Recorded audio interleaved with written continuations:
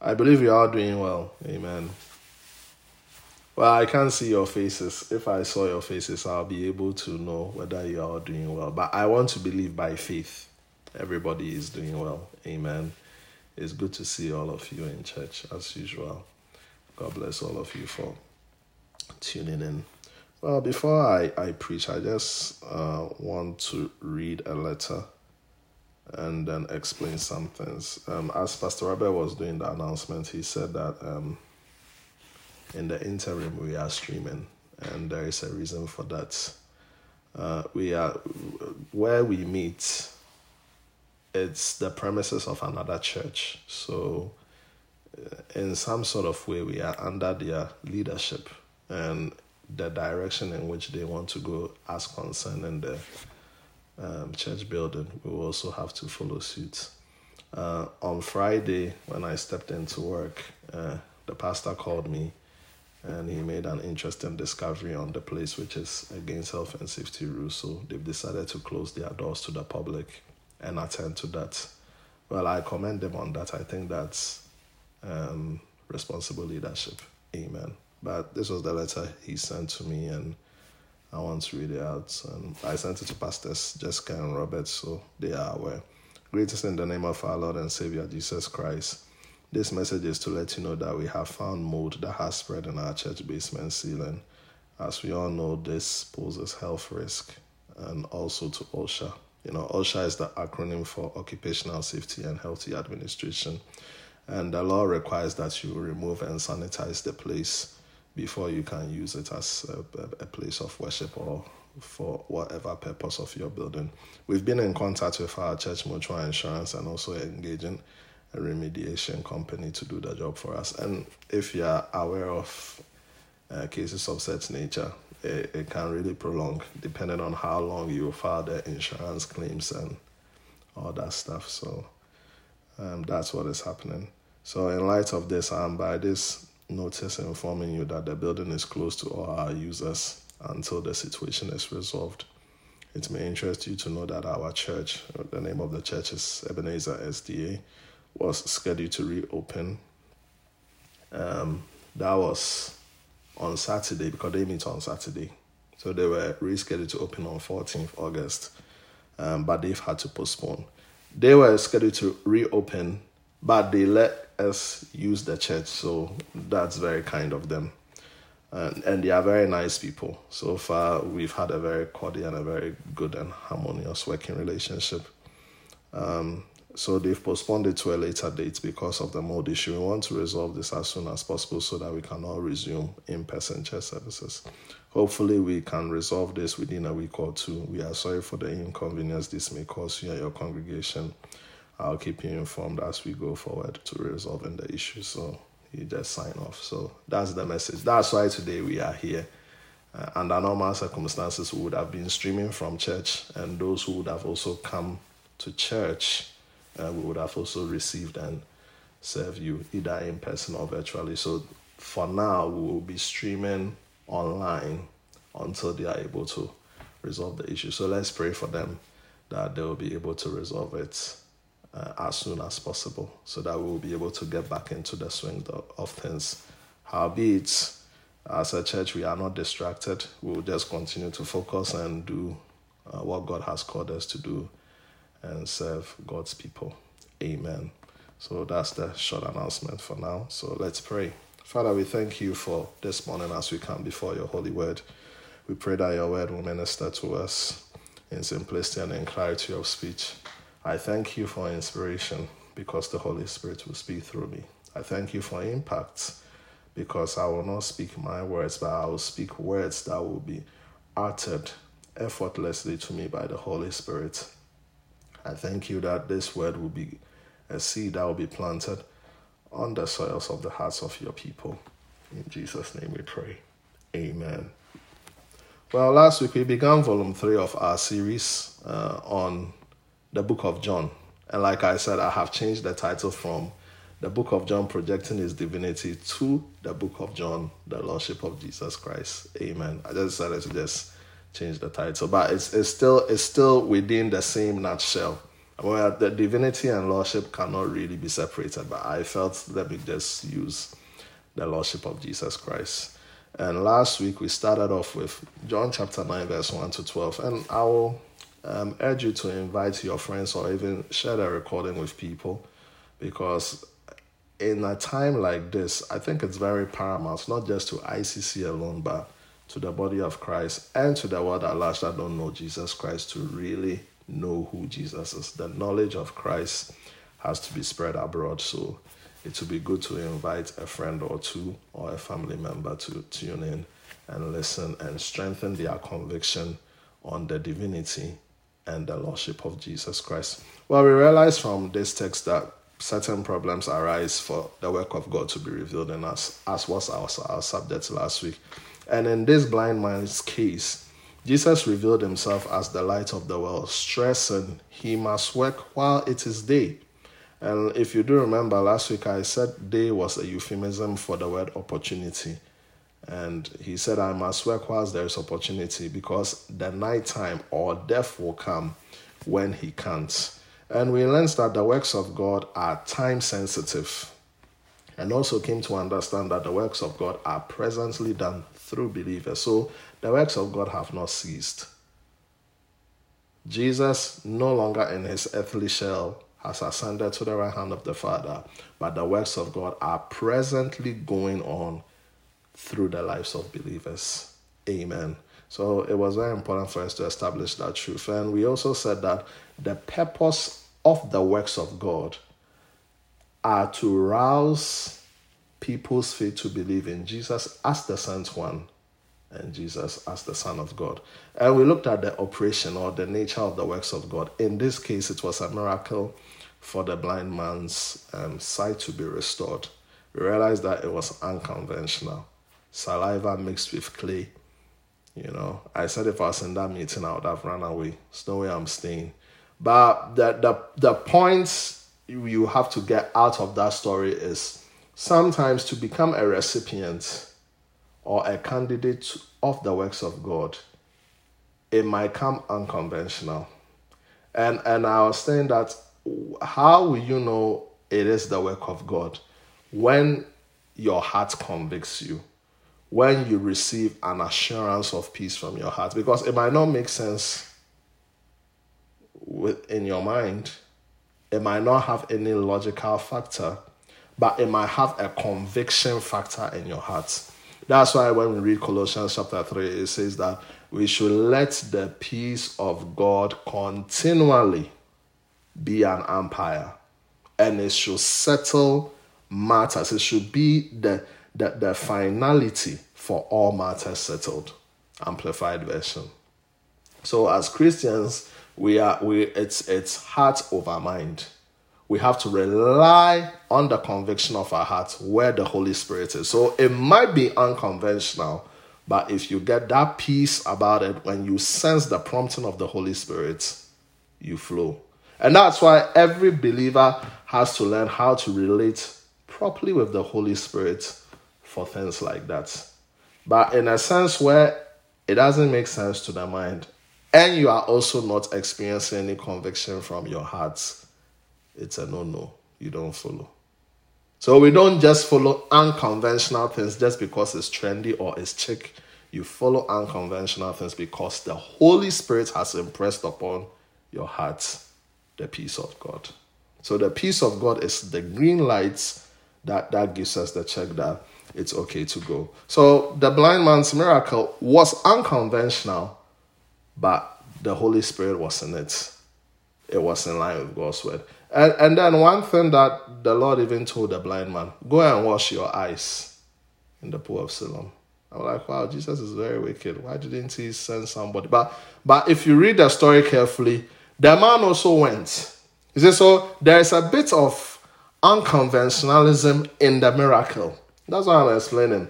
The miracle, the breakthrough, the works of God that you want to expect to receive in your life might not always be conventional. Might not always be conventional. I'm not saying every nature of that sort will be unconventional, but sometimes be prepared for the unconventional.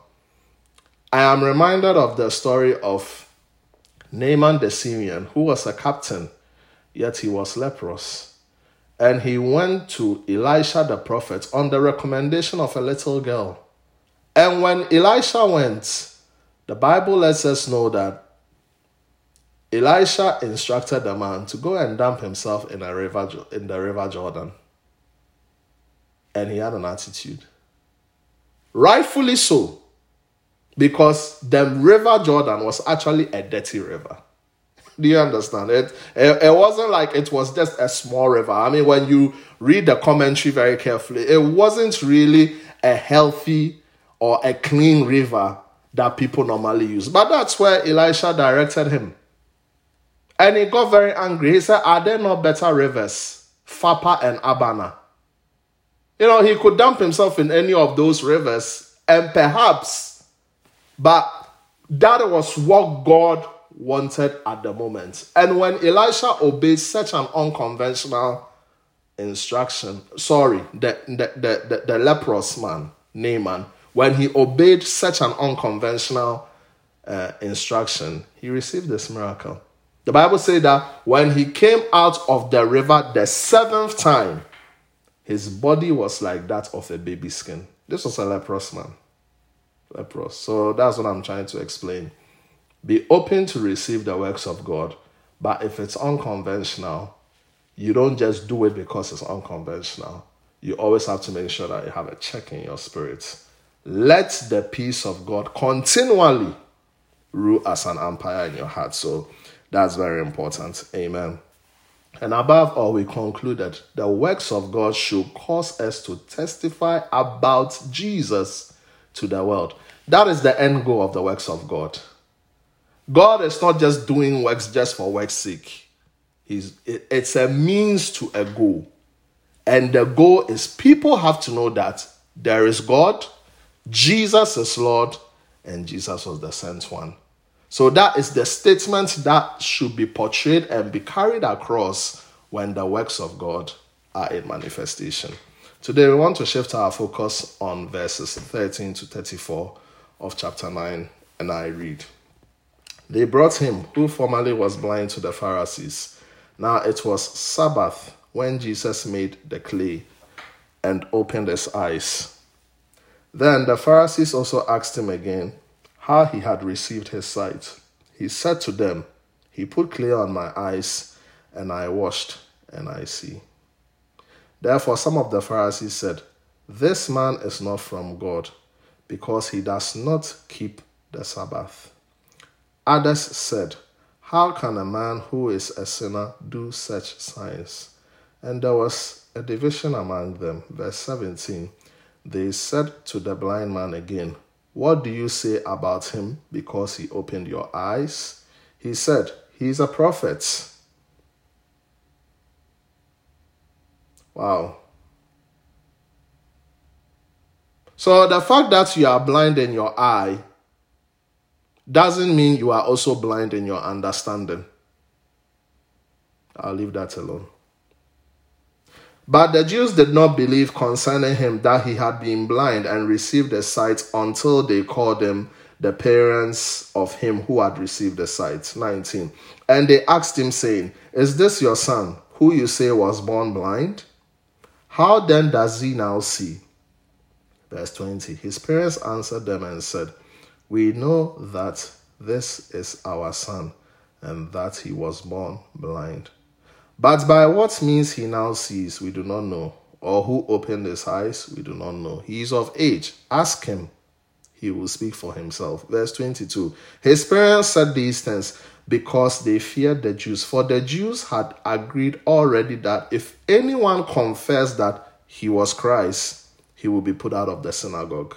So perhaps the parents had to say that so that they can still be members of a church. Because at that time, the synagogue was known as a church. Therefore, his parents said he is of age, asked him. So they again called the man who was blind and said to him, give God glory. We know that this man is a sinner. He answered and said, whether he is a sinner or not, I do not know. I really like this guy. I wish I knew his name. One thing I know, that though I was blind, now I see. Then they said to him again, What did he do to you? How did he open your eyes? He answered them, I told you already, and you did not listen. This blind man had an attitude. Why do you want to hear it again? Do you also want to become his disciples? Verse 28. Then they reviled him and said, you are his disciple, but we are Moses' disciple. We know that God spoke to Moses. As for this fellow, we do not know where he is from. You know, sometimes we pray, Lord, reveal yourself to me. Lord, reveal yourself to me. This was Christ on earth. And that they are calling him a fellow. They just see him as another man. The man answered and said to them, why is this a marvelous thing that you do not know where he is from? Yet he has opened my eyes. Yeah, blind man is teaching them theology. Now we know that God does not hear sinners, but if anyone is a worshipper of God and does his will, he hears him. Since the world began, it has been unheard of that anyone opened the eyes of one who was born blind. Verse 33. If this man were not from God, he could do nothing. They answered and said to him, you were completely born in your sins, and are you teaching us? And they cast him out. Interesting story we just read. Based on this, I'm speaking under the sub-theme, the pride of religion. Well, if you read the story carefully, it gives us the mixed reaction at the news of a blind man healed. And I want to focus on one group here for our discourse this morning, and they are the religious leaders. But before that, let me define the word religion so that we are all on the same page. Amen. All right. So, the definition of religion. The basic definition of religion is worship. That's what it basically means. So, when they say you are a religious person, it simply means you are a worshiper. You are just worshiping. Amen. What you might be worshiping that we might not know. Being religious does not necessarily mean you are worshiping God. It just means you are worshiping. But the object of your worship, that is something that could be ascertained. Now, it could be pure when undertaken in the Spirit of Christ. When you read James chapter 1, verse 26 to 27, James gives us the idea of what true religion is. And he said, when you bridle your tongue, you do not deceive somebody. Your religion is useful, and you have to be pure in this world and be unspotted from the world. And you also have to visit orphans and widows in trouble. You are the one who is religious. So there is such a thing. So sometimes that word religion can sound like a very bad word.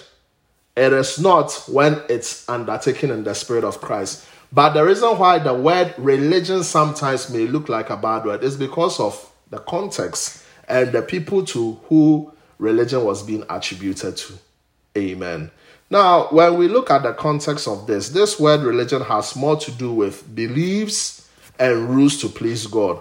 And it focuses more on appearances and external things and being superstitious. You know, when you read Acts chapter 17, verse 22 to 23, it's a very interesting story. The Bible lets us know that Paul went to a place called Areopagus, and that place is in Greece. It really exists. And he spoke to them that, I see that you guys are very religious. Now, when Paul said that, he wasn't commending them like what James said. You know, James talked about religion. You are religious when you bridle your tongue. You are religious when you are pure and you are unspotted from the immorality and the corruption of this world. And when you visit orphans and widows, you are religious. But when Paul said in Acts chapter 17, verse 22-23, that you are religious, he wasn't commending them at all. He was actually telling them that you are superstitious. You are worshipping. And actually, if you read the context of Acts chapter 17, they were religious because they worshipped another God. They were not worshipping God. They were not worshipping Jesus, the Son of God. That's why I'm saying that the definition of the word religion doesn't mean worshipping God. It just means worship. But the object of your worship is something that can be determined. Amen. So they didn't know God, but they were more interested in rituals external things and ceremonies thinking they can please God. Please listen to me this morning. Church attender, believer. Know Christ by developing a solid relationship with him. This is what will set you free from the clutches of religion. Because there is a danger. Listen, there is a danger coming to church for so long, being in the motion and in the swing of everything church, everything ministry, then end up being religious than being spiritual. And that's why if you look at the slide I put there, one could be religious without being spiritual. Yes, we should be people who worship God, but we have to worship him in spirit and in truth. These Pharisees, they were worshippers, but the object of their worship was not God. And that's why they were religious, but they were not religious after the manner of Apostle James and what he attributed to true worship in James chapter 1, verse 26 to 27. And that is a real problem. Once you receive Christ as your Lord and personal Savior, be guarded against vain worship. And may I say this, being religious doesn't just apply to people who are, let's say, in a sort of organized religion. It belongs to the world. They are also worshiping something, so they are religious. But you see, in this world, we will coin the term religion just for people who might, quote unquote, be part of an organized religion, so to speak. But the word religion applies to everybody, the unchurched and the churched. Because everybody is worshiping something, including the atheists who say, I don't believe in God. You are worshiping something. But the object of your worship is what determines whether it is true religion or not. Peter was a religious man. He was a Pharisee. Then he came to know Christ. You see, these Pharisees we are talking about, Paul once upon a time was like them. He was religious. He was not really worshiping God. But when he came to know Christ, he didn't just end up becoming religious, but he also became spiritual. He became free from the yoke of bondage and had mighty revelations of the doctrine of grace than any other apostle.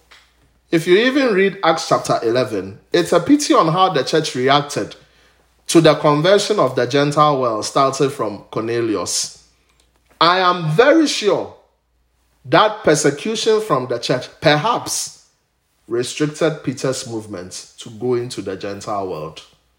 So sometimes you can be in church for so long, be caught up in rituals, be caught up in cycles of motion that you might not be spiritual. And that will be a problem. Listen, God doesn't want us just to be religious. He also wants us to worship him in spirit and in truth. Amen. The blind man was brought before his audience of the Pharisees. And the interesting thing was that Jesus did this miracle on a Sabbath.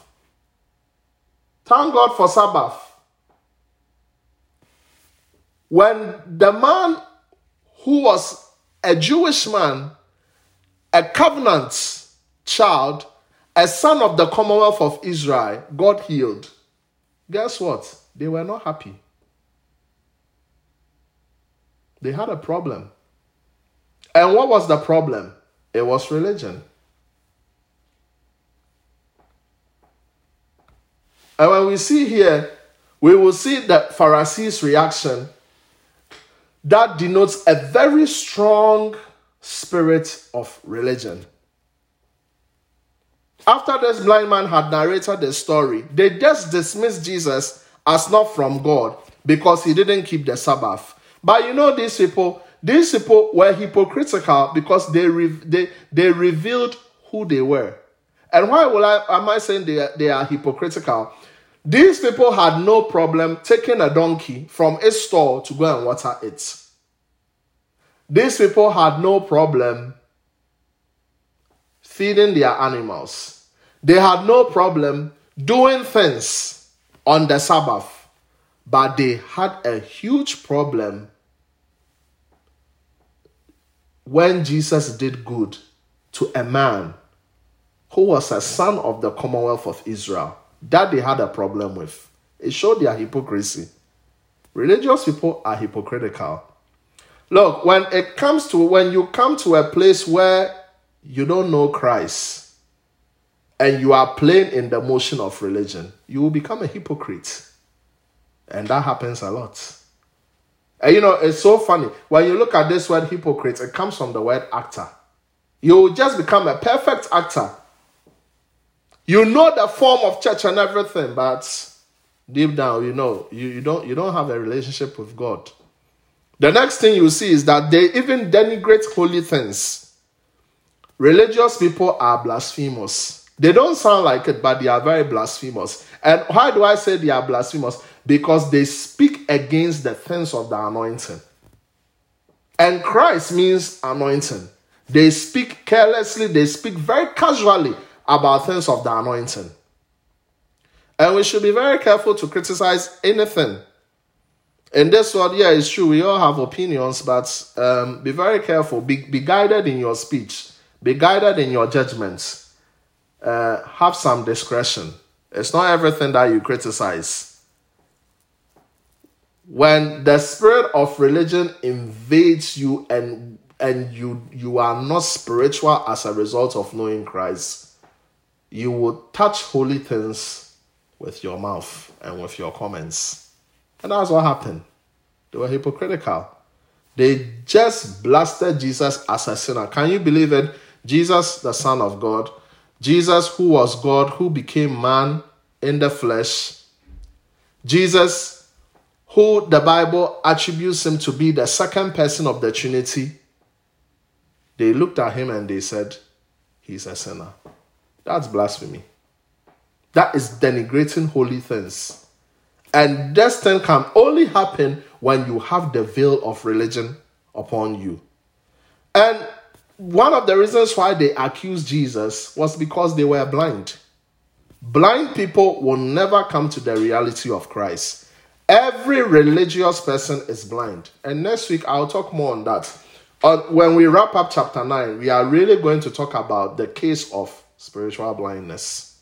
And spiritual blindness doesn't deal with the eyes. When we talk about physical blindness, it's about the eye. But next week, when we talk about spiritual blindness, we will see where it really affects. But these people could not come to the reality of Christ because they were blind. And as a result of that was why they were denigrating Christ. They went as far to even discredit the healed blind man's story and went after his parents. His parents, who probably knew of Christ, claimed their son. That's our son. But for the fear of Jews, they told the Pharisees that, ask our son, because he is of age. I see a problem right there. Where the spirit of religion is prevalent, there is intimidation. It's an atmosphere of intimidation. Religious people are bullies. They trip on power. Can be very intimidating. Let me tell you something. If a church has an atmosphere of intimidation, the Spirit of Christ doesn't dwell there. I'm telling you.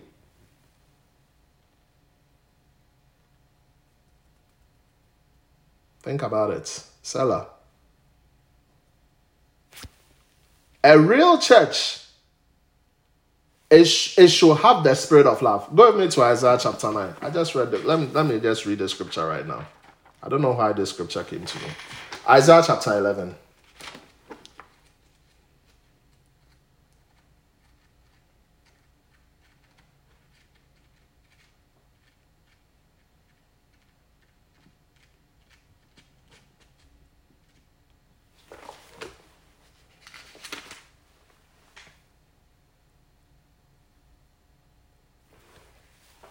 Verse 6. Now, if you read from verse 1 to 5, it talks about Christ who is going to come. But I want you to see something in verse 6. The wolf also shall dwell with the lamb. The leopard shall lie down with the young goats. If you know a bit of animals, wolf and lambs, they don't dwell together. Leopard and young goats, they don't dwell together. there is the fear factor and intimidation factor. The lamb is intimidated by the wolf. The young goat is intimidated by the leopard. But the Bible lets us know that when Christ's reign invades the earth, they will lie together in harmony. The lamb will not be intimidated by the wolf, neither will the young goat be intimidated by the leopard. But they will lie together, the calf and the young lion and the fatling together, and a little child shall lead them. The cow and the bear shall graze, the young one shall lie down together, and the lion shall eat straw like the ox. Instead of the lion feeding on other animals or acting on its carnivorous tendencies, it will now begin to eat grass like an ox. And the Bible lets us know that the nursing child shall play by the cobra's hole. No intimidation. Wherever Christ dwells, there is no atmosphere of intimidation. A place where there is too much intimidation, the space is airtight, that people cannot feel free and have liberty. And when I'm talking about liberty, I'm not necessarily talking about loose living. I'm talking about liberty, having the liberty of the Spirit to worship the Lord and walk in the fullness of what God has made you to be. Wherever there is no atmosphere in such a place, I'm telling you, it is a place of religion. And I pray, may I never become religious to the point that I stifle people's liberty in Christ. And that's what happened. The parents were afraid. Even though they were members of the church, there was fear. There was intimidation. Nobody should say that Jesus is Lord. It's not a good spirit. The pride of religion. When the pride of religion ascends upon you, you are worse than a wizard or a witch. There is intimidation. There is real fear. And that's what happened. And the funny thing is that with all these things, they still pretended. And they told the man to give glory to God. But the funny thing is that when Jesus met these Pharisees, he told them, he said, you don't know my Father. Yet these people say, give glory to God. And there is one thing about the Pharisees that you know, who had been entangled in a web of religion. They are cowards. Because the blind man faced them. I thank God for bold people. I like bold people. Let me tell you something. You can only silence the mouth of religious people when you are bold. and if you know what God has made you to be, that's the only way you'll be able to silence them. That's the only way. And thank God for the blind man. He really knew his facts. And he let them know that, look, I'm not just a chicken. I really know what God has made me to be. And church, if there is a time whereby we should be convicted and we should be strengthened in our beliefs, I think that time is now. For the sake of religious people. For the sake of people who want to be cowards and who want to bully your faith. And bully you into not walking into what God has truly made you to be who you are. The man faced them, gave them the gospel, told them, I believe. This is my miracle. I hold on to it. You can't change my testimony.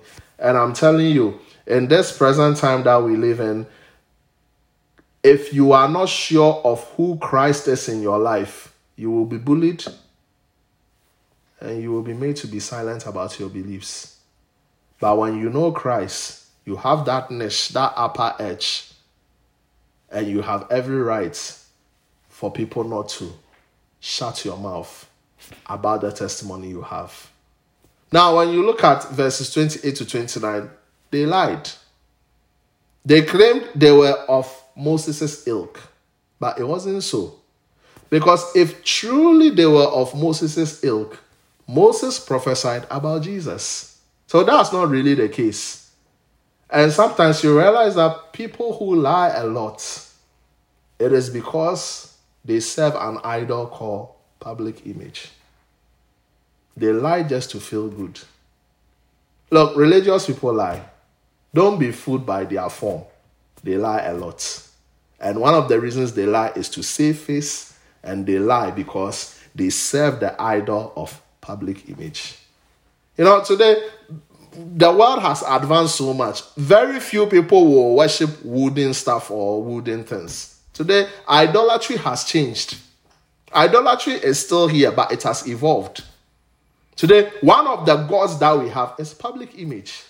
And religious people are very concerned about public image.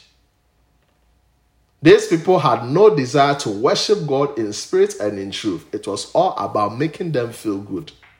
And because they sort of presided over a synagogue, they wanted people to make believe that we are of Moses' ilk. But they were not. Because if you read Deuteronomy chapter 18, verse 15 to 19, Moses prophesied about the prophet, Jesus, who was going to come. So if these people truly believed in Moses, as they claimed, they would have seen that Jesus is the Son of God. So they lied. And when you read verse 32, there is something amazing there that I like. Since the world began, it has been unheard of that anyone opened the eyes of one who was born blind. If this man were not from God, he could do nothing. So when the blind man was talking to these Pharisees, he confronted their traditional beliefs. They were very traditional. When you read Mark chapter 7, Jesus Christ had a discourse with the Pharisees and he told them, because of your traditions, you have made the word of God of no effect. In this story, you will see that the Pharisees were trying to stick to convention. Inasmuch it is good to have a routine and to be set, don't let it be an idol. Because sometimes that can be an idol. If you really want to flow with God, you have to be very fluid and not be set in your ways. But these people, they wanted to be very set and dictate how God will appear. These people, they were really expecting God, but they wanted God to come according to their expectation. But when you read Isaiah chapter 53, it says that God, come on, there is no comeliness, no handsomeness, nothing to... He was very normal. Nazareth. Why are you born? Of all places, why were you born in Nazareth? Why were you even born in Bethlehem? You come from Nazareth, and you're also born in Bethlehem. And you weren't even born in the best healthcare. You were born in a feeding trough. It doesn't look prestigious. They were set. And because of that, they missed Christ. And that's very serious. Tradition.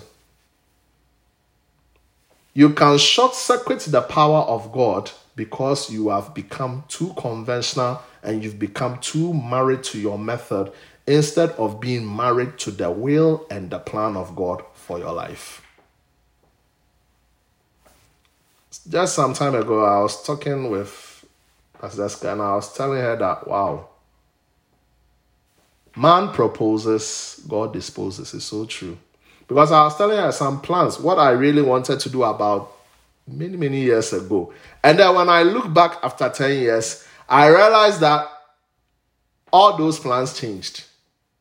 And I had to flow because the will of God. That's what I'm trying to say. If you try to be too set in your ways, you will miss the timing of God. And this was the problem with the Pharisees. God sometimes is in the business of doing new things you are not accustomed to, but they are in line with his word. Didn't God say that, behold, I do a new thing? Christians, we are funny. We like to quote that scripture, but we don't like to open up to the new things that God wants to do. Isaiah even prophesied about it, that a time will come, a man will walk on this earth, opening blind eyes. What Jesus did was new, but it was scriptural. Be careful labeling everything new as not from God. They had a problem. Which brings me to a very personal example. I listened to a podcast last week, which I forwarded to my wife, about some theologians condemning innovative ways of ministering the gospel. Their conclusion was we should be traditional. They went as far to even criticize preachers who wear sneakers and jeans to preach instead of the traditional suit and tie. Well, what a pity. So, when I sent this, I wanted my wife's buy-in, and we had a good discussion about it. But that is what is even happening today. When the spirit of religion, because I'm thinking to myself, why aren't we talking about doctrine? Do these people believe in Jesus as their Lord and personal Savior? Are they preaching the correct message? Is the Holy Spirit flowing in their ministry? If it's a real ministry, are they bearing forth the fruits of the Spirit? Why do we want to sit down and talk about things like sneakers, jeans, wearing suit and tie? Why should this become the honor? For me, it was a useless conversation. I'm saying they have really missed the forest for the trees. And if this is a reflection and the image of today's church, it's a pity. We will not win much for the Lord because of tradition. Acts chapter 11, go and read it. Instead of the church rejoicing that Peter had gone to preach to Cornelius, which represented the Gentile, they were very upset. Why do you go there? And that's us. It's time for us to know God and stop playing church. If you're a member of this church, I admonish you and I encourage you, know God. Because if you don't know God, you are at risk of becoming a religious person. And when you become a religious person, very unfortunately, all these signs will begin to show up in you. The Pharisees showed their pride by not believing in the works of God and also looked down on the blind man, calling him a sinner. Religious people always condemn people. That's the height of pride, when you think you are better than someone. The most dangerous person is one who holds a Bible, walks in the motion of ministry and church, has no personal relationship with God, and is religious, yet thinks he's on his way to heaven. So that is the bait for every ICC member. But I pray we know Christ. I end on this. Getting out. It's important to get out. Say to yourself, I'm getting out. And how does it happen? It comes through knowing Christ by developing a solid relationship with him through prayer and the word. Look, this year, our theme, knowing Christ, it's not a buzzword. It's a word we have received from the Lord that we are to embark upon, that by the end of 2021, when all is said and done, we will know him. Apostle Paul, Philippians chapter 3, we've spoken much about it. A Pharisee, just like these people, memorized the first 5 books of the Bible, was in church, persecuting Christians, thinking he was doing the work of God. In Philippians chapter 3, it says, I count it all dung. All is dung. Why? Because he came to the excellency of the knowledge of Christ. It comes through knowing God by developing a solid relationship with him through prayer and the word. You will need the ministry of the Holy Spirit. Religious people can't stand the Holy Spirit, yet they claim they are Christians. Religious people can't stand the gifts of the Holy Spirit, yet they claim they are Christians. Religious people can't stand the presence of the Holy Spirit, yet they claim they are Christians. If you will want to break out of that shell of religion, you will need the ministry of the Holy Spirit, because his main ministry is to reveal Christ. As we go through the book of John, we will come to that, where you will see the main ministry of the Holy Spirit. And knowing Christ will graduate your religion from mere worship and rituals to becoming more like Christ. We've done it in our Bible study. We have been predestined to become like Christ. I'm out of time, but I answer word of prayer.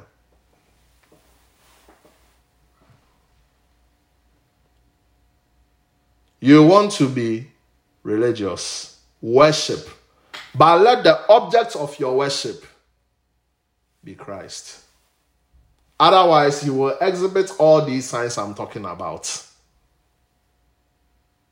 These people saw Christ face to face, but they were so blind because of the veil of religion, the pride of religion. I pray that may the Lord deliver us from all pride, that we will become more and more like him. But we can become more and more like him when we know him. Begin to pray in the next 1 minute. Thank you, Jesus. We've heard your word. We give you praise. Thank you for what you've done.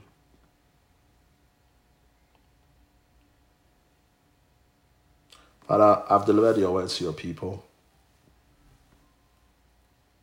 We come to a place of intimate knowing, personal relationship,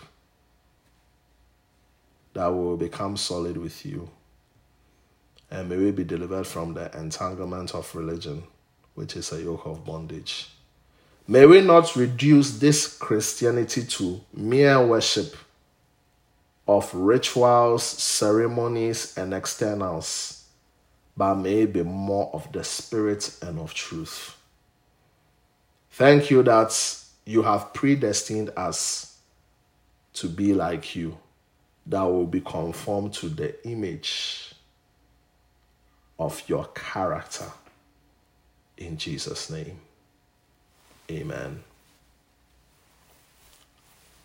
God bless you.